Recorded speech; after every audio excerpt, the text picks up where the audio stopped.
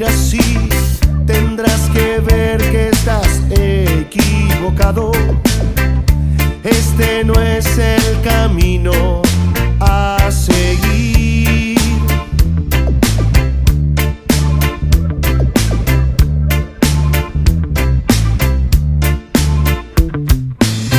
Y si el fracaso te está acorralando, es importante por dentro no morir. El que fracasa nunca lo ha intentado.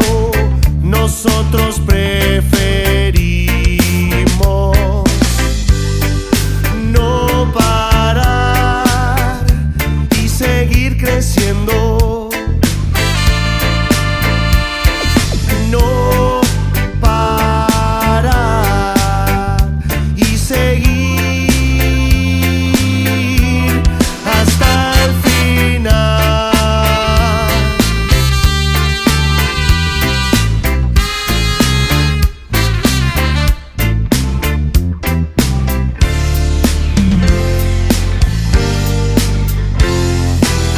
Cuando tú sientas que estés cansado y no tengas ganas de seguir así, tendrás que ver que estás equivocado.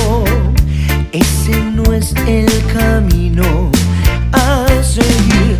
Y si el fracaso